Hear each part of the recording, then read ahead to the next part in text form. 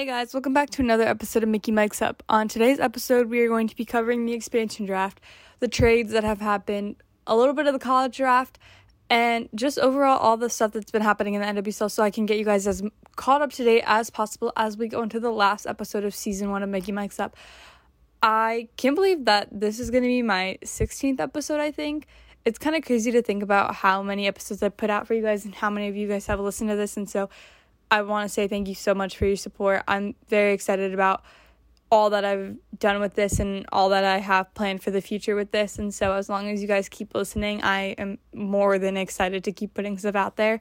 Today's episode, I also have one of my friends, Michael, who works for the Metropolitan Riveters, joining me. And we are going to be talking about what he does with the Riveters, what it's like working in hockey, and of course, women's sports and how they are improving more and more each day. With that being said, thanks for listening, and let's get into the last episode of Season 1. Okay, so I first wanted to start with talking about the trades that happened pre-draft, during the draft. Just, honestly, the timeline for these is kind of tricky, because some of them, should have been announced later than they were, and it was I don't know, we'll get into it. So I think that the biggest one is that the Orlando Pride traded Alex Morgan to San Diego in exchange for $275,000 in allocation money, and in return they got Angar James, who was traded to San Diego through a trade with North Carolina, and San Diego passed on selecting a player from Orlando in the expansion draft. And so there were 2 times during the expansion draft where San Diego chose to pass on that. One was with the Portland Thorns, and one was with Orlando. And so the Alex Morgan trade, San Diego announced all of that, when the trade window was closed. It shouldn't have been announced, probably should have been fined for it, and they weren't. And it's kind of, I don't know, when you think about it, when Kristen Press was drafted to, I guess she wasn't drafted, when Kristen Press signed with Angel City, they announced it before they should have, and they were fined. And so San Diego should have faced the same repercussions for announcing the trade before the trade window was even open again. But they didn't, and they weren't fined. And that was kind of a little bit frustrating, especially because it wasn't like it was subtle when they were posting. It was all over the place. And so that was probably the biggest trade. It wasn't really surprising. Everyone kind of expected her to go to California. I think a lot of people thought it was going to be LA, but I'm kind of glad that it's not LA. I think that LA is building a really solid team, and I don't really think Alex Morgan will fit into the team that they're building there. So then during the expansion draft, San Diego picked Kristie Mewis from the Houston Dash and then traded Kristie to Gotham for $200,000 in allocation money.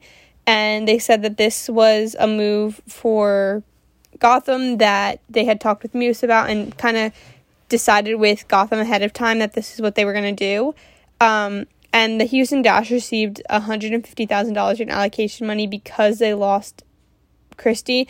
And so basically what was happening is if any national team players or allocated players got picked, the teams that they were picked from were getting money so that they could use that to sign an international player, sign other players. And so there are rumors that the Houston Dash are signing an international player, and it'll be interesting to see what happens with that. Then the trade window opened up after the expansion draft, which I'll go over who was selected from that in a second. But the trade window opened back up, and on Friday, I think, Angel City signed Canadian international Vanessa Jill to a 1-year deal with an option to extend it for another year. And she was playing over in France, I think, and, did a lot of good things there. She played at the Olympics. She's going to be a really good defender to have alongside Sarah Gordon and some of the other players who have been drafted. Now, expansion draft, we're going to talk about who each team picked. So first, Angel City. So their first pick was the OL Reign. They picked Danny Weatherholt. She's a midfielder, and I think that she will fit right into that team, and is someone who I don't know if I ever said her name, but now that I'm thinking about it, I feel like she definitely was a very solid pick.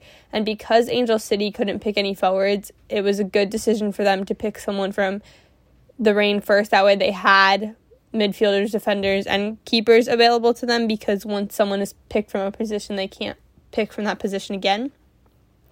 And so alternating back and forth, but Angel City picked from Orlando Claire Emsley, and she's a forward.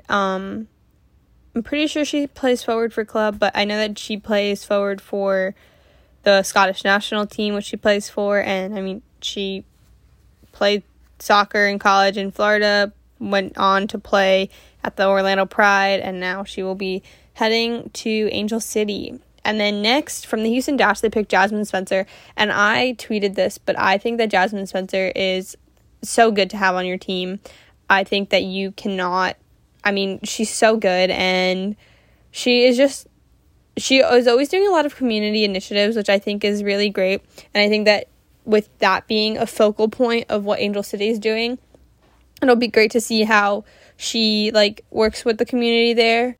And I mean, when you have defenders like Vanessa Jill, Sarah Gordon, now Jasmine Spencer, you're building a solid foundational backline. And I think that that's really good for Angel City, and I'm really excited to see how that kind of plays out once the season starts. Next, Angel City picked Paige Nielsen, defender from Washington Spirit, another piece to their defense, and I think that she is a great pick. When she plays, she's pretty solid, very good at moving the ball forward, and I think that in this expansion draft, Angel City was really looking to build defenders and build their backline, which they did with the people they picked and the signings, and so that was their big things. And then once the trade window reopened, they signed Savannah McCaskill. They got her in a trade, and then they also got Brittany Wilson in a trade from Orlando. So they got Savannah McCaskill from Louisville and then Brittany Wilson from Orlando. The trade with McCaskill was her to Angel City, and then in return they got the 6th overall pick and $25,000 in allocation money. And so that was kind of it worked out for them.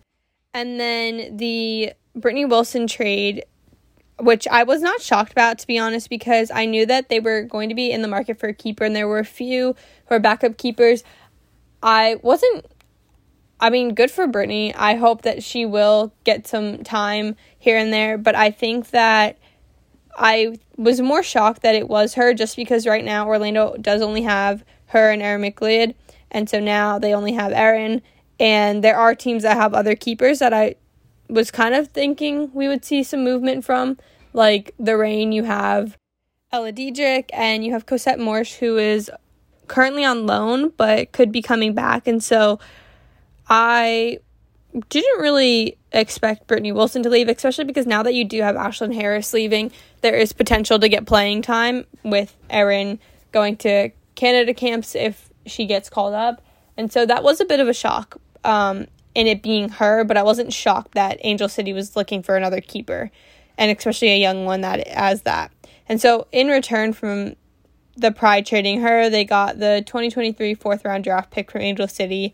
So it wasn't a super crazy trade by any means. And then it came time to, I think that those were all the trades that happened to Angel City, and then it was the expansion draft. But we're going to talk about San Diego and their trades first. So the first player that San Diego picked in the expansion draft was Kristen McNabb from the Reign. She's a defender, midfielder, and what we've seen with Casey Stoney so far is that she really is building a heavy defensive team. And so having players who can play defense and still play multiple positions adds some more depth to your team. And I think that that's something that Casey Stoney has really been looking for in all the picks that she's made. After that, I also forgot that they picked from Houston first, and that was the Christie trade. And so their first official pick with someone who stayed with their team was Kristen McNabb. And then after that, they passed on their next pick, and then they passed again, and then finally they picked Kaylee Reel from Racing Louisville FC, and then that was the end of the draft. And so, honestly, Angel City kind of really worked the draft to their advantage, and San Diego made some interesting choices. They passed on Orlando, and they passed on Portland because of previous trades that had been worked out. So because of the Alex Morgan trade, they didn't take anyone else from Orlando. And for Portland, they had worked out a side deal to not get any of their star players that they couldn't protect taken.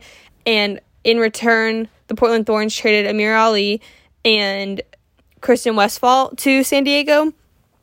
And Amira was drafted to Portland last year from Rutgers, but she decided to take her 5th year, and so that's why she hadn't played with them yet. And so now she will be making her professional debut with San Diego. And that was pretty much all the expansion draft stuff, all the trades that happened. Oh my gosh, no, that was not all the trades that happened. But now we're going to get into all the trades that happened with not expansion draft people. And so North Carolina and Louisville had a trade that they worked out, and so they traded Jessica McDonald, who was their captain, star forward, to Racing Louisville for the 6th overall pick in the 2022 NWSL draft. And so I thought that was kind of, I don't know, not a great trade, because I feel like when you're giving away someone of Jessica McDonald's caliber, you might get a little bit more in return, like maybe some money or something like that. But that did not seem to be the case. So, now North Carolina doesn't have her, but the move seemed to be by Jessica McDonald's, choice. She seems very excited to get to Louisville with her son, get to work there. And some other signings that happened with North Carolina was they signed Jorian Balcom, who is forward, and I'm so excited to see her somewhere where she wants to be and where she will hopefully be getting treated much better than she was at Louisville, and I really hope that we get to see her play and shine this season. And then they also signed Jordan Lestro, who is a midfielder, and they, honestly, the Courage took one look at not making it to the championship match and was like, yeah, not again. And so then they also ended up signing Malia Berkeley, who is a defender. She was playing over in France, and they got her through the discovery rights process and the 12th pick in the 2022 NWSL draft from Kansas City. And then in return, the Kansas City got the Courage's 22 first-round draft pick, which was the 7th pick in the draft. Now on to Gotham. Besides, the Christie thing, there hasn't been a lot happening for them positively, I guess. So Mandy McGlynn signs with a Swedish team. So now we have Ashlyn Harris as our only keeper.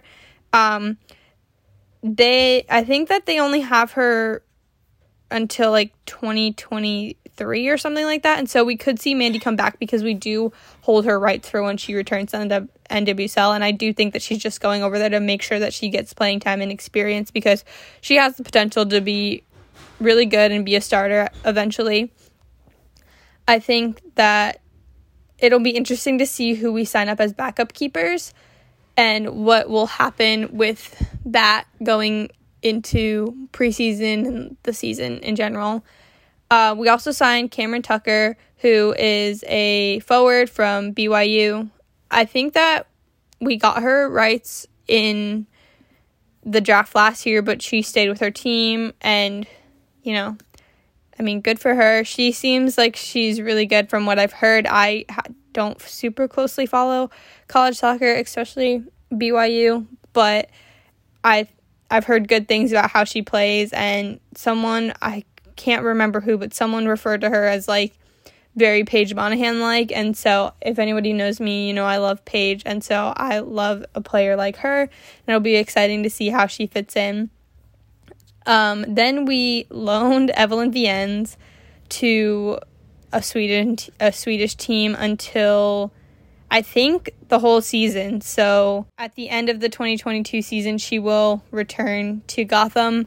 I can't blame Ev. I think she wasn't getting playing time, which made no sense, especially when we had so many injured players. She should have been getting a lot of playing time, and she wasn't. And so good for her going out and getting as much playing time as she can, especially when she wants to become a mainstay on the Canadian national team, and you can't do that if you're not getting playing time. And so I'm really excited to see how she does over there. Julia Ashley also got traded to Houston from Racing Louisville. I don't really remember what the full extent of that trade was and what Houston got in return, but it did happen. And then now we are going to get into the college draft and things that happened there and what was to be expected and what kind of didn't go the way people expected. And so prior to the college draft, everyone kind of assumed that Jalen Howell was going to be number one. Everywhere you looked, Jalen Howell number one. I think even the night before we were tweeting and it was Jalen Howell number one. And then Jalen Howell did not go number one. Naomi Girma, defender from Stanford, went number one, and this was actually the fourth year in the last 5 that the number one pick has been from Stanford. And so 2018 you had Andy Sullivan, 2019 Tierna Davidson, 2020 Sophia Smith, and then now 2022 Naomi Girma. The only one who wasn't in that Stanford group from the last 5 years is Emily Fox last year. And so, I mean, obviously they're doing something right there, but I was so excited to see Girma go number one. She is such a good underrated player, and I mean she came into the last season coming off of a really bad injury. I can't remember if it was her ACL or not, but she definitely had like a long stint of recovery, and I remember she got called up to a national team camp and then ended up getting hurt as soon as she left the camp.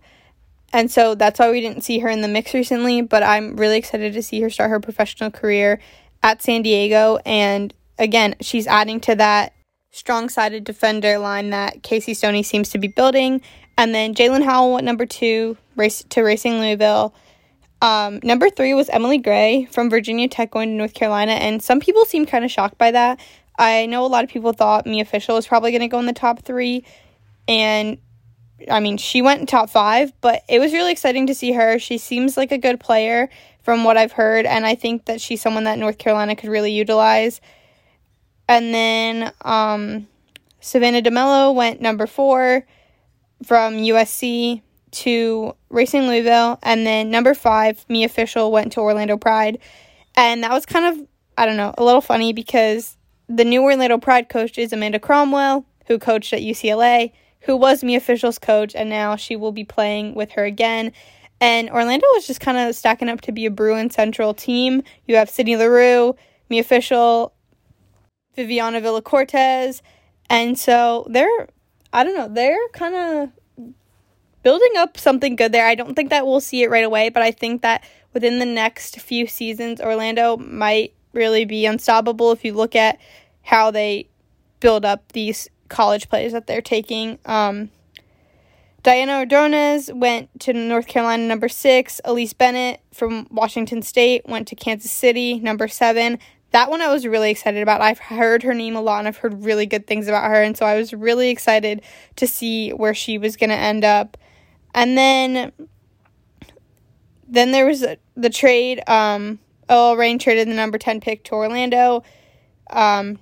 Orlando picked Caitlin Cosme from Duke with the number 10 pick, and then they picked Julia Doyle, number 11, from Santa Clara.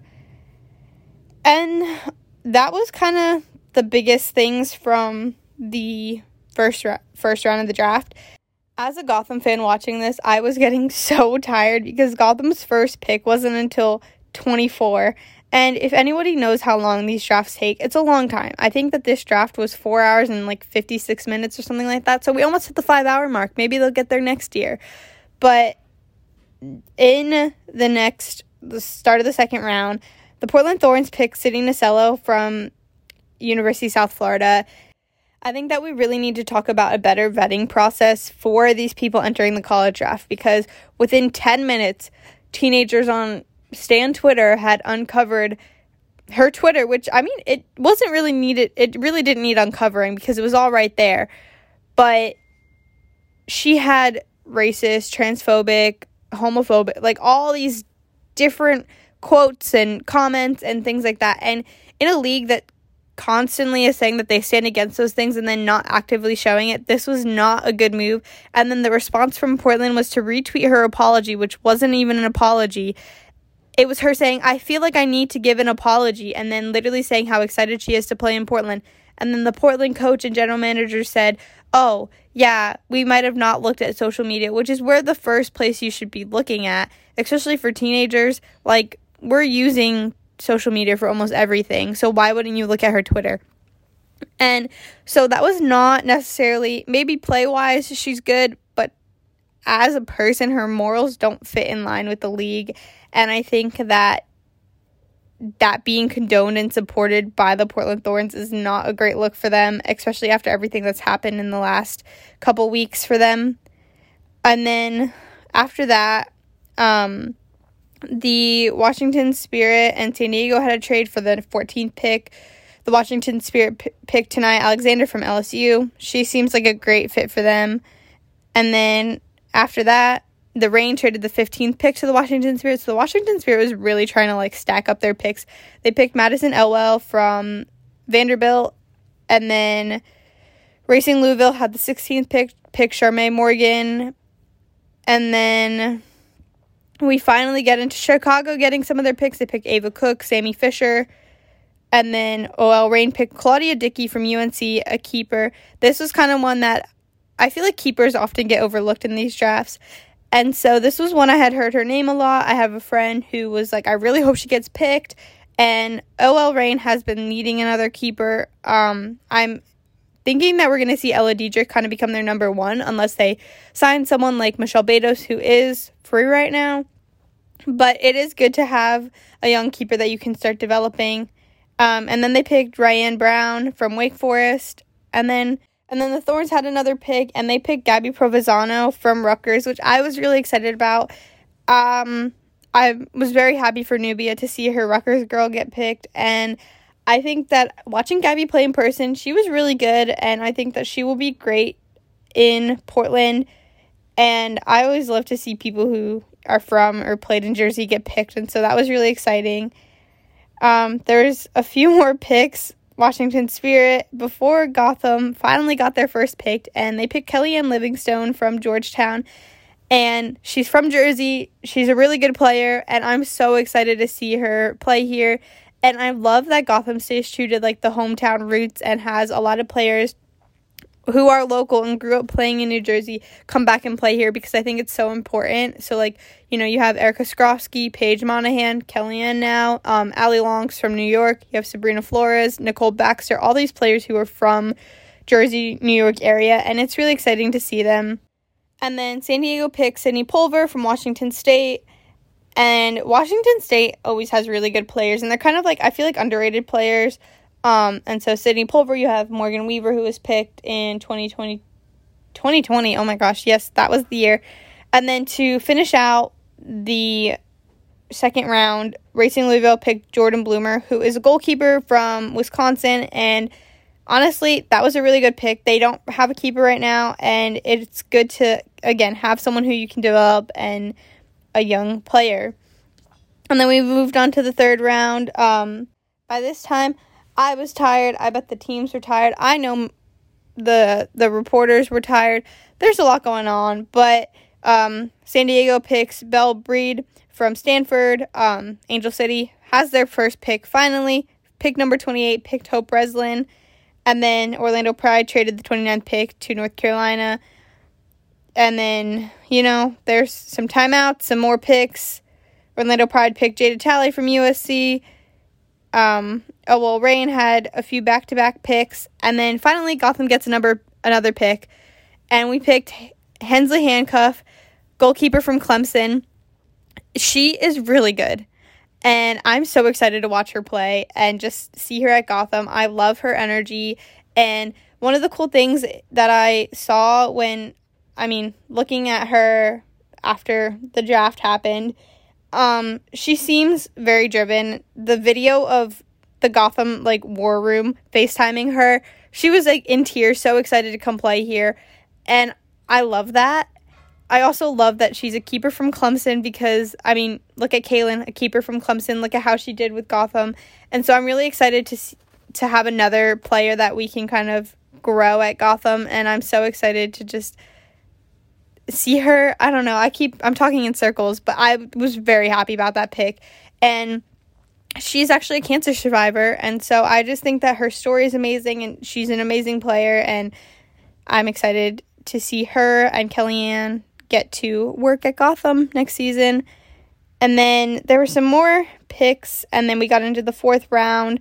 which wrapped things up. And there were a few people who were on the table at the end that were like, I was kind of shocked that we're still on the table. So Sydney Cummings was one of them, defender at Georgetown. She's also from New Jersey, so there's part of me that was kind of hoping that, Gotham would take her.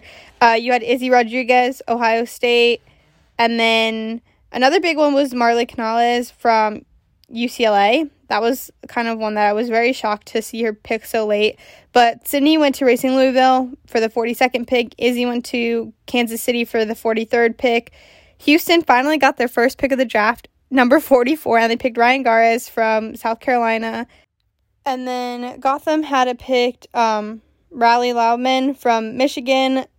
I think that she is from New Zealand and on the New Zealand youth team, and so I didn't really see that we needed a midfielder because our midfield is I feel like we have the most players there and the most players who can play there. We also have Delaney Sheehan hopefully coming back on loan. And so picking a midfielder was a little bit confusing to me. But Scott Parkinson, head coach of Gotham, was very focused on finding players that we could develop and just give experience. And so I think that this is one of those, just give her experience. And then Marley was picked by the Reign for the 47th pick. And the last pick in the draft was Jordan Thompson going to the Washington Spirit from Gonzaga. And so overall, it was a good draft. This draft class was not as deep as some people expected it to be, because there were a lot of players like FSU seniors and some people from Stanford and big name schools that decided to take their fifth year and not declare for the draft. And so I think that next year is going to be really, really deep. But this draft had a lot of steals and a lot of good players that you can take the time to integrate them and develop them and have those long-standing players on your team. And then I just think that one key point is that the draft is not the way for everyone. I mean, you have Bethany Balcer, who went to an NAIA school and now is one of the best players on the Reign, is a reliable player, almost won the Golden Boot. So the draft is not the only way. I mean, you have Jennifer Kuja, who got onto Gotham through an open tryout, and then she was taken by Louisville because she was that good of a player, and then we got her back. And so there are other options, and there's open camps and ways to get onto teams and tryouts and stuff like that. And so there's over 200 or just about 200 girls who declare for this draft, and only 50 get picked.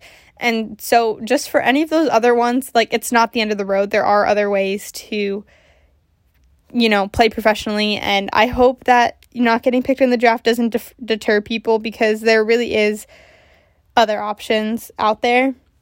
Overall, I do think it was a really good draft, and I'm really excited to, oh my gosh, take a shot every time I say I'm really excited. But I am genuinely looking forward to seeing a lot of these players play with their teams and just get the experience.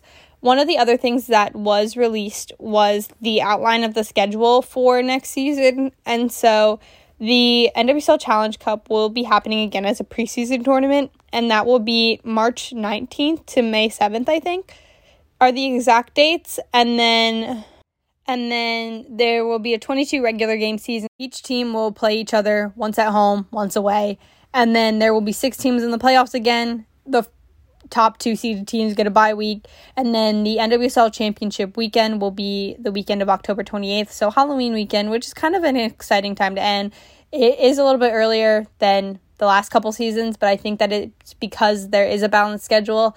And I like that it's ending a bit earlier. The one thing that I'm not too happy about is the Challenge Cup. I don't think that it's necessary, especially for as long as it is. And you could even do it as a postseason, or if you really feel the need to have it. But some players have even said that they think that it's not really necessary, and it just makes them tired, and it's just a lot more strain on them. And so I'm not necessarily happy to see the Challenge Cup back, but obviously I don't make the decisions for the league. I am excited to see if the Challenge Cup will be used as a let's get our starters ready, or let's see how our college players play kind of thing, because it does not affect the regular season. And so that could actually be a really good time to, obviously play your starters. For Gotham, play Midge Purce, Ifeanyi Manu, Caprice Dydasco, like those players, but also be like, hey, you know what? Let's throw Hensley Handcuff in goal for a game and see what happens, or split halves. Like, it'll be interesting to see what teams are going to take that approach for going into that. Another big trade that I did forget to mention was Orlando and the Reign had a trade for picks like during the college draft, and the Reign got Phoebe McLaren from Orlando, who's a defender, and then in return, Orlando got Leah Pruitt and Celia, those two players, and then there was like money. And I hate when there's trades that happen during the draft and they're like players to be announced later, because that gives me the vibe that you made a decision and the players have no idea. And I don't know, that is just, and I understand it's sports. I get people get traded, things happen. I get that it's sports. But the fact that players have such little control in where they're going to have to live and do, and I don't know, it's so wild to me, I guess, because I just feel like they should have a little bit more autonomy to make decisions on where they want to live and play and have their career. But that is not the case, apparently. Last thing before we get into my interview is that U.S. Soccer announced their Players of the Year. So Lindsey Horan won Player of the Year for the U.S. Soccer. Honestly, I didn't necessarily like any of the choices. I think it should have been Kristen Press, but it is what it is. I think Lindsey Horan was good in the midfield. I think when a lot of other players were out and injured or not available, she did a good job at stepping up. In some cases, I think that one of her biggest issues is that she always wants, okay, I'm talking like I know her. I think that from what we see, it seems like she always wants the goal. She always wants the credit and the validation, and that's okay. But as a midfielder, I feel like you're more there to lock down and distribute the ball, and obviously you score sometimes. But there's been times where you've seen Lindsey get into spaces where there's a forward waiting there for a goal, and, you know, sometimes that's not necessary. Sometimes you can just sit back and pass the ball.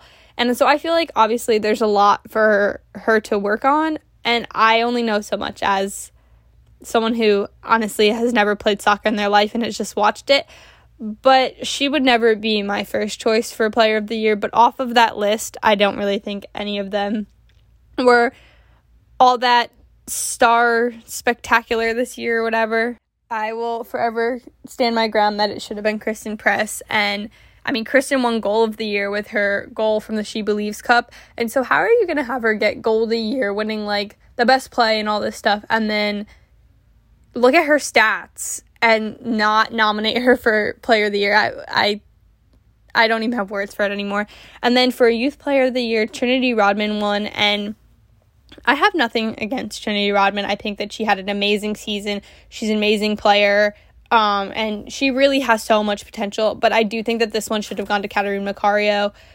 I mean, if anybody's watched her at Lyon, she is on fire. She's playing insane there. She had, you know, an insane year with the national team, playing at the Olympics. She definitely deserved more minutes there, but I think that every time she's played with the national team, she's been an integral part. And I think that when you're factoring the fact that this is a U.S. Soccer award, Kat was the only one out of that list. I think Emily Fox played a few minutes, Emily Fox played in the most recent games. But when you're factoring this list off of U.S. Soccer, and Trinity Rodman has not played with U.S. Soccer since 2020, I think the beginning of 2020, might even be 2019, I think. I just don't really see how you can factor her in to give her that award. Obviously, congratulations to her. She's an incredible player. I just think that in this case, when you look at all the factors of it, I would have picked Catarina Macario personally. But it is what it is, and I mean, there's not much that you can do. It's media and fan votes and all that fun stuff. But that is the end of all this soccer stuff. I hope that you feel as caught up to date as possible on the trades and the college draft and the expansion draft and just all the things. Angel City and San Diego are both stacking up to be really good teams and really hard teams to beat. I mean, just looking at their names, I think that one of the things that I had mentioned was they have good names, but it's a matter of coaching because, I mean, you have Casey Stoney, who's never coached in the NWSL, and so not understanding the pace of the NWSL might be a bit of a challenge to adjust to. And then you have Freya, who I didn't necessarily enjoy her playing style at Gotham, but she has all these top line, really, really good players. You have a star in Kristen Press and Sarah Gordon, and then you have Naomi Girma and Jasmine Spencer and all these players. But just because you have good players doesn't mean you're going to be a good team, because she needs to properly coach this team. But I do think that they have a lot of potential. I mean, they have Daniel Ball as their goalkeeping coach, Gidi Heritage. Like, they really are going to be a difficult team to be, and San Diego are building a solid defense and have Caitlin in goal, and so they're going to be a challenge too. And I really think that all the teams are kind of evening out on the playing field, and there is a lot of potential with all of these teams to play well and be title contenders, and so I'm very excited for the next season. All right, thank you so much for joining me today. If you want to introduce yourself real quick to my listeners.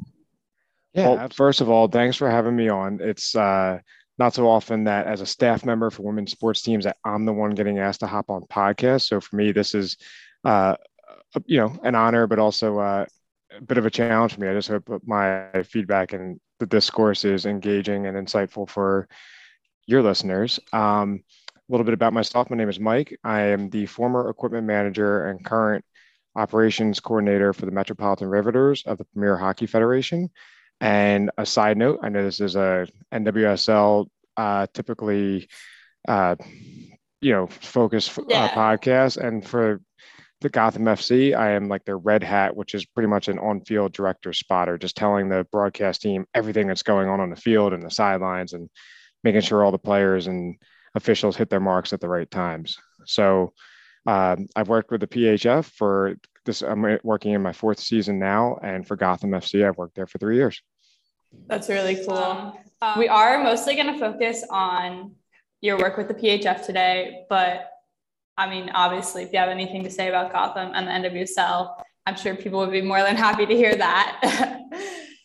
So just to get started, how did you get into working with sports? Did you play sports growing up? Was it something that you always wanted to do a little bit of? Sure. So when I was younger, I was almost always a 3-sport athlete at every juncture in my life, working up through middle school and high school.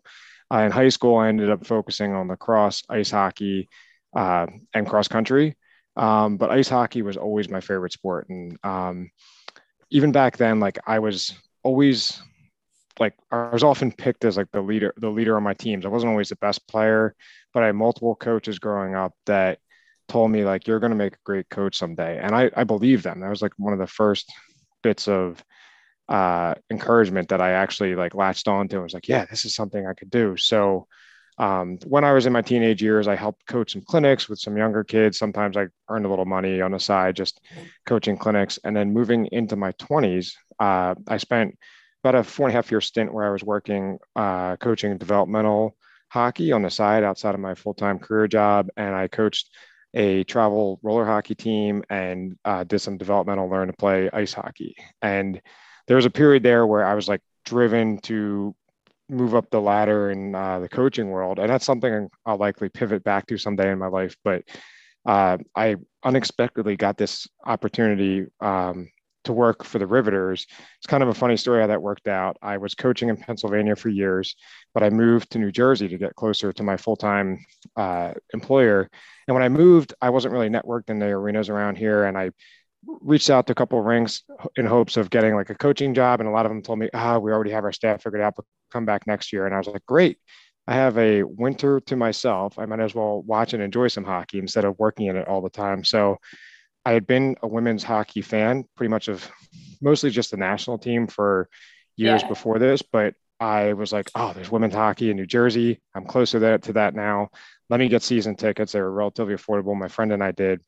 And I went to my first Riveters game, which was at Barnabas. And I went to both games on that weekend. And as I was there, I had seats right behind the bench. And I fell in love with the cause and the mission because it was exhilarating hockey. But and the fans were celebrating their previous Isabel Cup win. So they raised the banner right in front of me. And I was just in awe. And I was like, this is great. This is going to be an awesome experience. And the second game of that weekend, I started noticing that there were a lot of volunteers running around doing odds and end jobs. And I said to my friend, like, if we're going to come to all these games, I wonder if there's just something we could do to help. So I asked one volunteer, like, how do I get involved? And she said, talk to that guy. And when I talked to that guy, he just happened to be operations manager for the team. And his first question was, can you sharpen skates? And that kind of floored me a bit. And I was like, well, I have in the past when I was younger, I worked at some rinks growing up, and said, well, really a need for an equipment manager. And I just was like, oh, no, I'm sorry. I have a full-time career job. I'm just looking to help out at the home games. And then he explained to me that in just a few sentences, he really opened up to my eyes to the challenge and the cause of women's hockey, explaining to me that, like, well, no, many of these athletes have full-time jobs as well. So the practices are all in the afternoon, evenings, and games are obviously always on the weekend. So, like, is that something that you can make work? And, I mulled over it for a couple of days, and I realized this is not an opportunity I could turn down. So I went through an interview process, but within a couple of weeks, I was working as the equipment manager for the Riveters. That's awesome. That kind of goes into like what I wanted to ask next, but like, what stood out to you about working in women's sports, which you kind of mentioned, like a lot of the players do also have jobs. Even in the NWSL, there's like, they have their no side hustles, like no more side hustles campaign going on for the Players Association, because Absolutely. A lot of them have shared stories about how they have like a job in the morning and then they go to training and then they have a job in the afternoon, or they're doing coaching and training. And so what have you seen working in women's sports that like you think most people are just kind of like overlooking all the time? Absolutely. My awareness of the disparity between the men's and women's resources and their access to like the instruments and professionals that they need to do their job actually started when I was attending college. And this is where my love and also like passion to support women's sports started to evolve. I had a job where I was working for Division I men's ice hockey team, and this team was very supported, had a lot of resources, equipment, like unlimited access to equipment, it seemed like. And the role that I had for the Division I men's team was one that did not exist for the Division I women's team. And I just happened to become friends with a number of women on a women's ice hockey team at my school. And I like would go to their games and there'd only be a few hundred people in attendance. But I also noticed that they had about a third the staff and support that the men's program had. And I offered to like numerous staff members to perform the same role I was doing for the men's team for the women. And I offered to do it for free, kind of the same concept. I was like, if I'm going to be at these games to support my friends, I'd love to support them with stats and analytics, but that was just not an option, not part of their program. So I was already fairly aware that there was like there's a big disparity in like the resources available to men's and women's teams. And more recently, over the past few years, I've had the opportunity to work for both men's professional teams and women's. One thing I didn't mention is that I've also done some fill-in work working for the New York Red Bulls at the same arena as Gotham FC.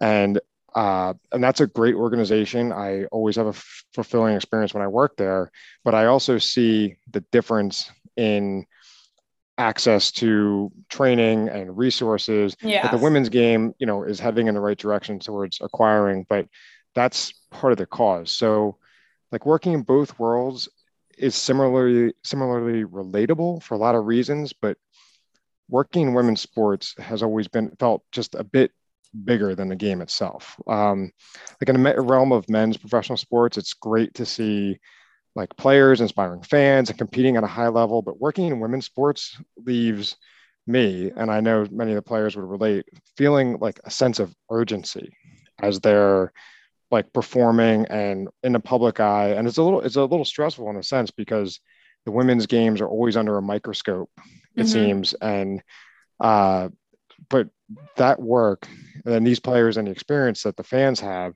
it just feels extremely important to ensure that their respective games continue to grow, that the fans have a great time, and that like just to ensure that the next generation of youth have better and better opportunities moving forward. And that goes for like boys and girls. I think there's an important side effect of the women's game that isn't talked about as often as some of the other things I just mentioned, but this is not just about young girls. I think it's really crucial that all youths of any gender identification have the same access to see women excelling in the sports and the business world as they do seeing men, because the reality is like they're equal in that sense of what they're capable of doing. But having that equal access to see these empowered people will just inspire all kids, but also encourage that cultural shift that we need in our society that will lead to true like equal pay and equal rights for everyone. Because I know growing up as a young boy, like I had many misconceptions that have since been luckily corrected about just how like female women fit into our society. And a lot of that was just based on societal norms that, I accepted as what they were. But the women's game is definitely bigger than that, to me, at least, because I feel like the ripple effects can be more impactful than the men's game, which for sure is lovely, but has, already is at that level that we want to aspire to. I think that one of the things that you said that kind of clicked with something that just happened was you said that women's sports are kind of under a microscope and they're a lot more analyzed than, men's sports are in certain aspects. And so ESPN had tweeted that they were airing their first regular season women's college basketball game like this weekend. And I'm like, your first ever? And it's UConn versus UCLA, and UConn just lost their star player. She's out, 6 to 8 weeks or something like that with injury. And they didn't play great last game. So now nobody's like knows what it's going to look like for them going into this game. And it might not be a great game necessarily for them. And then people are going to be like, see, this is why you shouldn't play women's sports. It's ridiculous because like men have bad games too, but people are just like, oh, well, that's okay. But it's because every once in a while, a women's sports game gets shown on live big channels and is accessible. And of course, every once in a while, that big game is the one that like someone's having an off day.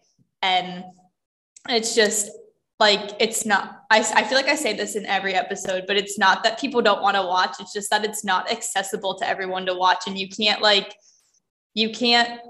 try to make it more accessible, but only every once in a while, because that's only going to make that the misconceptions and the thoughts that people have about how women's sports deserve less than like true.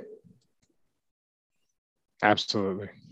But shifting more into your role with the Riveters, what have some of like the standout moments been to you with working for them, and like just some of your favorite memories? I love hearing people talk about what they love about their jobs. So yeah. Oh, wow. It's funny you said that because I recently compiled a photo album of my favorite moments from each of the seasons I've worked with the Riveters, and that photo album had at least 40 photos per season. So there's a lot of standout moments, and a lot of it is more than the game. It's like the interactions I was having with people and just seeing happy fans, happy players, and knowing I was making a difference. But I guess if I was to make a top 3 list or so, I would say one of the most hopeful and inspiring experiences I had was actually the NWHL, which is the predecessor now, the PHF, their all-star game that was played in Nashville in 2019. I was lucky enough to be the equipment manager for that event, and the game was played a few hours after a Predators game. So initially, like we got to the stadium, the Predators treated the players and staff like professionals. We were given the same resources, the same locker room access. I had access to the same caliber tools that NHL equipment managers and staff have. And we got to enjoy part of the Predators game, but then our game was played, as I said, a couple hours later. And the experience I had in underneath the bleachers, and I heard this like hum coming from the stadium. And I literally had the thought, wow, the acoustics in this building are kind of interesting. And so I made my way under the bleachers and down the tunnel to the bench. And as I stepped on the bench, and I just knew something was different. So I had my camera rolling, Yeah. and I stepped onto the bench and looked around me, and there was over 9,000 fans getting ready to watch women's Wow. hockey. That's Um, awesome. and don't quote me on that number, but I know it was definitely getting Yeah. close to 10,000. And I saw that, and I spun the camera around, and just seeing the production quality and the fan excitement, and seeing it in the same venue that I just saw a men's game, the energy felt the same. And that to Yeah. me was like, wow, like this is equally entertaining and valuable to be investing our time and resources into. And then the All-Star game itself was incredible. And that same weekend, I looked behind myself on the bench. I just turned around and saw a fan that said, "We drove 10 hours from Kansas City to watch an NWHL game." And I have a photo of Wow. that as well. And then there was a girl behind the bench that had a jersey she wanted signed, and she tossed it over to me, and I had a couple of the players sign it. And that whole event just, I'm glad that happened sort of early in my uh, NWHL experience, because that event really propelled me to say, that's what we're shooting for. Yeah. Um, That should be the other norm. Exactly, yeah. And in addition to that, a similar like feel good moment was girls hockey weekend in Minnesota, which was also it was in the fall of 2019. Minnesota has like a girls hockey weekend that the whole state celebrates, and it's just about women's hockey. So the Whitecaps hosted the Riveters, and obviously I accompanied the team to this event where they were just giving youths the access to interact and hang out with the professional players. So the Riveters were invited to join the Whitecaps on the ice, and we went to this pond hockey venue that had about 30 sheets of ice, and every sheet had girls playing hockey. Oh, And I'm just like, wow. whoa, this is incredible. So there were many sheets, but there was about 30 games going on at the same time, and our players, it was well below freezing. Everyone had to put their skates on in this heated trailer, and nobody could feel their toes and fingers, but it was an incredible experience. Our players would hop on, like split up, and went onto each of the individual ice sheets, and were acting as officials and just hamming it up with the kids. And then they posed for pictures and signed autographs. And it was just another moment where, that's again bigger than the game itself, where I was like, wow, this is, that is the state of hockey, but still I'm like, this is something that like Yeah. is growing. And I never expected, and probably 20 years ago, that weekend, wouldn't have been possible. Yeah. And then I think the most recent experience I've had that was bittersweet in a way was the past season we had with the bubble season that we played. Yeah. And it was a trying time for everybody in society, just to maintain some sense of normalcy and try to do some of the things that we love to do. And the cause felt even greater then, that we needed to keep this league and this movement alive during that season, because many pro leagues, men and women, were successfully having some semblance of a season. So for the NWHL, now PHF, we felt the same. We needed to keep this momentum going and have a season. And while there were some challenges with COVID and our bubble, that whole experience of how a team came together, in the league in general, but like spent most of my time at the team level, Yeah. working with the players and seeing how like we all made enormous sacrifices to allow this to work. And we were often asked to make decisions about how we would live our lives away from hockey to ensure the safety of everyone. And nobody, opted out of these extra safety measures when we were challenged to not socialize with people unless necessary, to keep mask on, to have exercise the safest COVID protocols possible. Nobody opted out and said, no, you know what, this isn't worth it for me. Yeah. Um, so seeing that, like the staff and the players get through all of that, and then obviously there was struggles with COVID in the bubble in Lake Placid, but then the resiliency of the league, like a month and a half later, to have the season finished in Boston, which I was lucky enough to attend as well, was just it was inspiring. And again, it just told me like it's not going to be easy, but this is a movement that's not stopping. So I think, aside from all the close games and the amazing skill that I've seen on display, those are for sure three of the standout moments that make me realize like how this is so much bigger than myself. Yeah, and that kind of goes along with like how, so a lot of my listeners like might not really follow hockey. I'm sure a bunch of them do, but I don't really know the large majority of it. And so obviously you mentioned that it was the NWHL and now it's the PHF. So obviously that's a big change, but how else has the league grown in like the past few seasons that you've seen?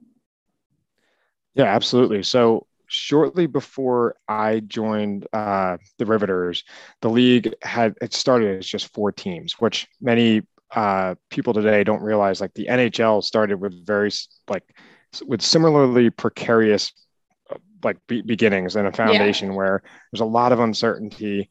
And I wish I had been there, but I missed some of those first 3 pivotal years. And you can tell like the players and staff who experienced that startup of the league really were part of something special. And so when I joined, I felt that energy and I just, wanted to keep it alive. And in the time since I joined, the league has expanded from 4 to 6 teams, which is big. We're hitting a geographic area where we're now expanded into Canada, where it initially started as a purely North American league. We acquired the league, acquired the Minnesota Whitecaps, which many people don't realize was it's a long-standing professional women's team that had been playing friendlies and scrimmages against college opponents for years, and it was just an outlet for some of the top tier women's players to stay fresh and prepare themselves for international competition. So that expansion is I think expanding in a healthy way, and I know that there's the league has goals to expand further in the next few years. And the next thing I'd say is the broadcast access. For a while, it was primarily internet streaming on some lesser known platforms that fans may or may not have been too familiar with or comfortable or willing to get involved with. But this year, our partnership with ESPN Plus is huge. And while that's still a streaming platform, it's a well-known name brand that people have been watching hockey on for years. And the production quality and the access for people to watch the women's game is, definitely improved. So that's been big for us. And, on a, not in a way that I can't exactly quantify, but one thing that's been refreshing is just going to arenas anywhere from Pennsylvania to New Jersey to New York.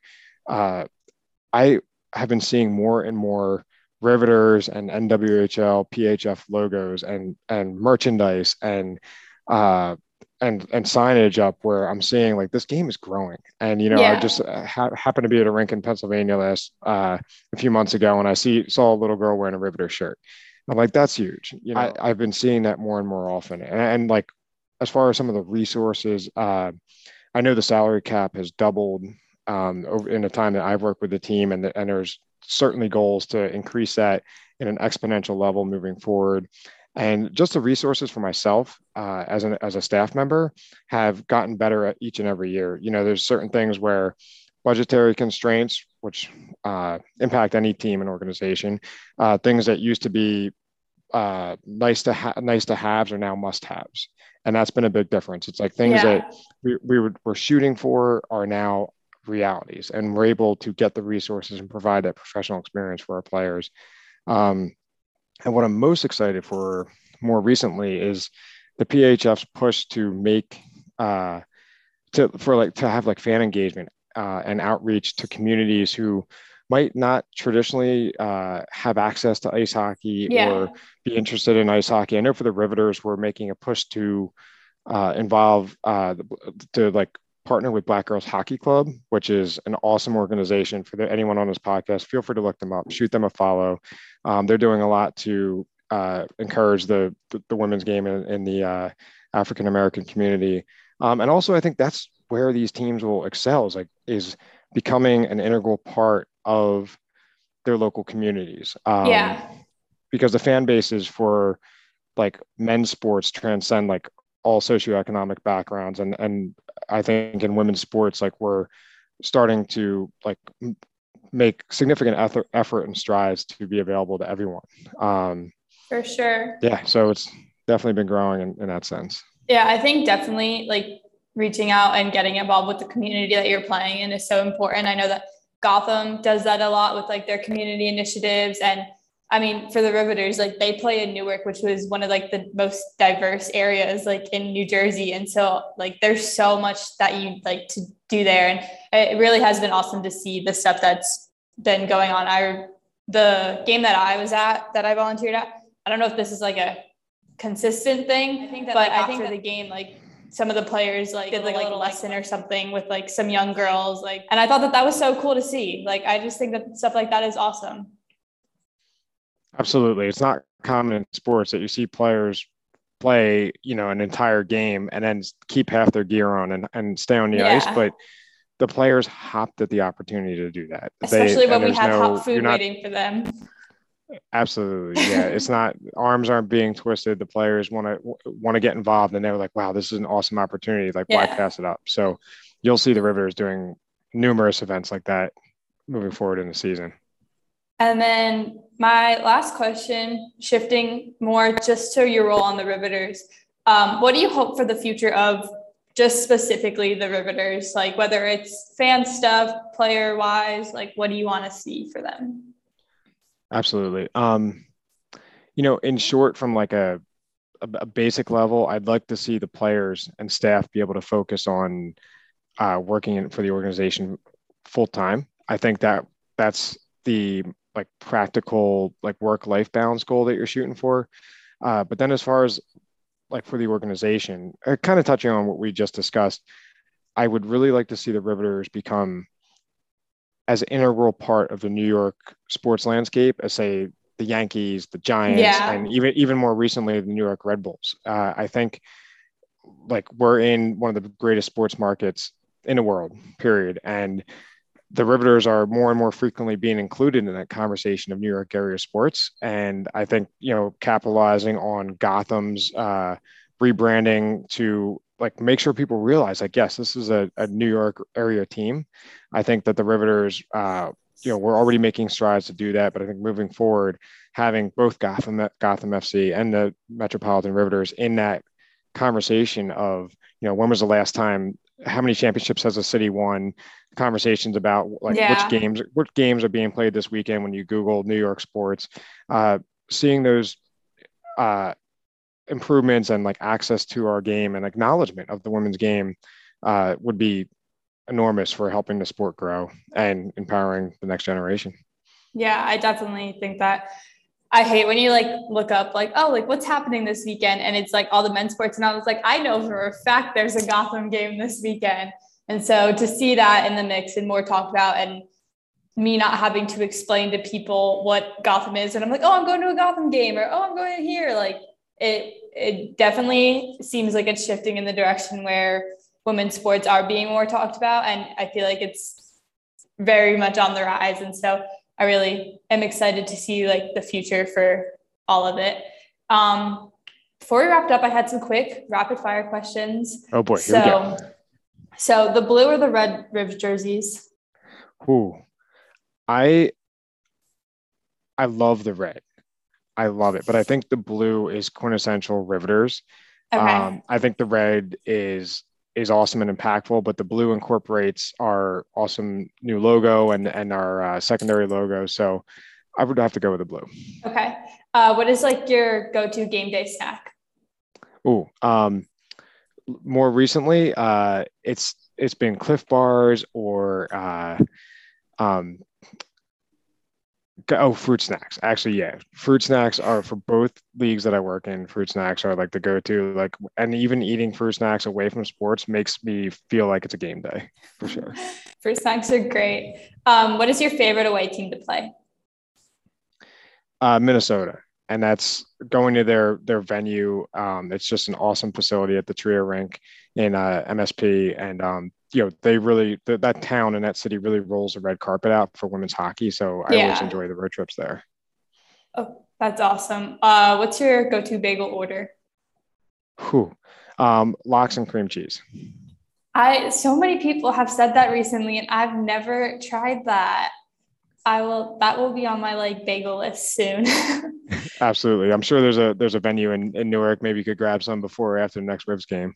Yeah, I was planning to grab some before next Saturday because Awesome. That'll be right after I get home. Yes. So now you understand what we're raving about. Exactly. What is the game that you're most looking forward to this season?